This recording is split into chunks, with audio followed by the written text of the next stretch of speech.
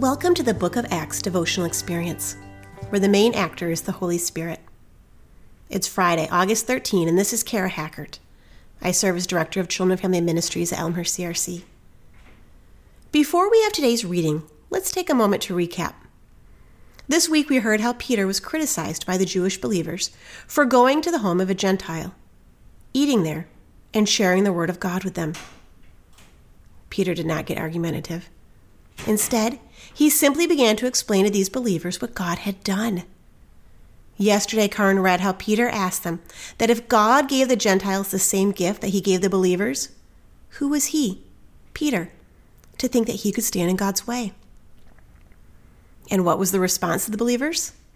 Well, let's read Acts 11, verse 18 to find out. When they heard this, they had no further objections. And they praised God, saying, "So then even to Gentiles, God has granted repentance that leads to life." They stopped their objections and praised God. They heard Peter, a man who was filled with the Holy Spirit, explain how God saved the Gentiles. God changed their thinking. They accepted Peter's explanation and praised God because he was allowing the Gentiles to be saved. The lives of both the Jews and the Gentiles are being changed. The good news of the gospel, salvation, is for everyone and needs to be shared with everyone. Let's pray together.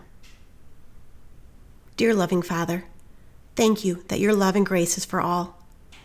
Help us to share your good news with others. Help us to love one another. Please work in us and change us. Thank you for life with you. Amen.